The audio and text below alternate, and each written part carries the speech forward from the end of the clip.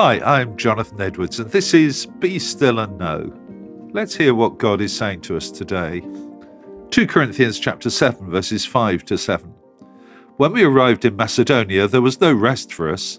We faced conflict from every direction, with battles on the inside and fear on the inside.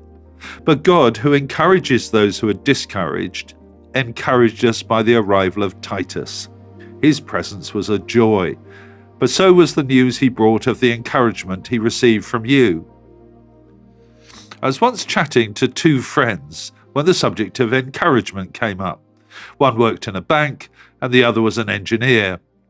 They both said that they couldn't remember the last time their bosses had given them any word of encouragement.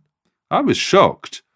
They were both great people, and I can only imagine that they were diligent and effective workers, but they'd been denied the oxygen of encouragement which we all need. Paul had clearly been through a really tough time. He'd been working in Macedonia, what we now know as northern Greece. In Acts chapter 17, we read about some of the opposition that Paul had encountered. He felt attacked on all sides.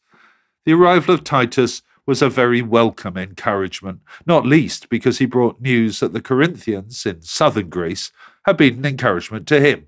A result. Paul knew that God encourages the discouraged, and that's exactly what happened. Everyone needs encouragement.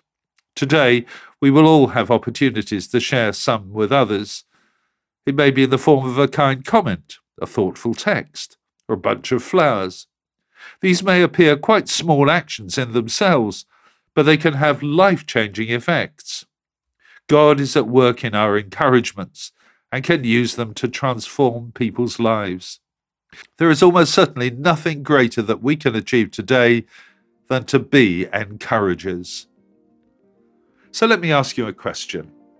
Who are you going to encourage today, and how? And now let me pray with you.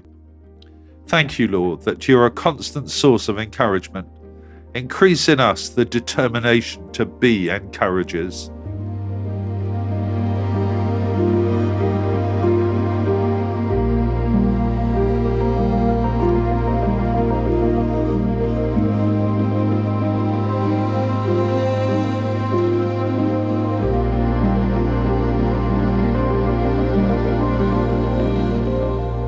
Amen.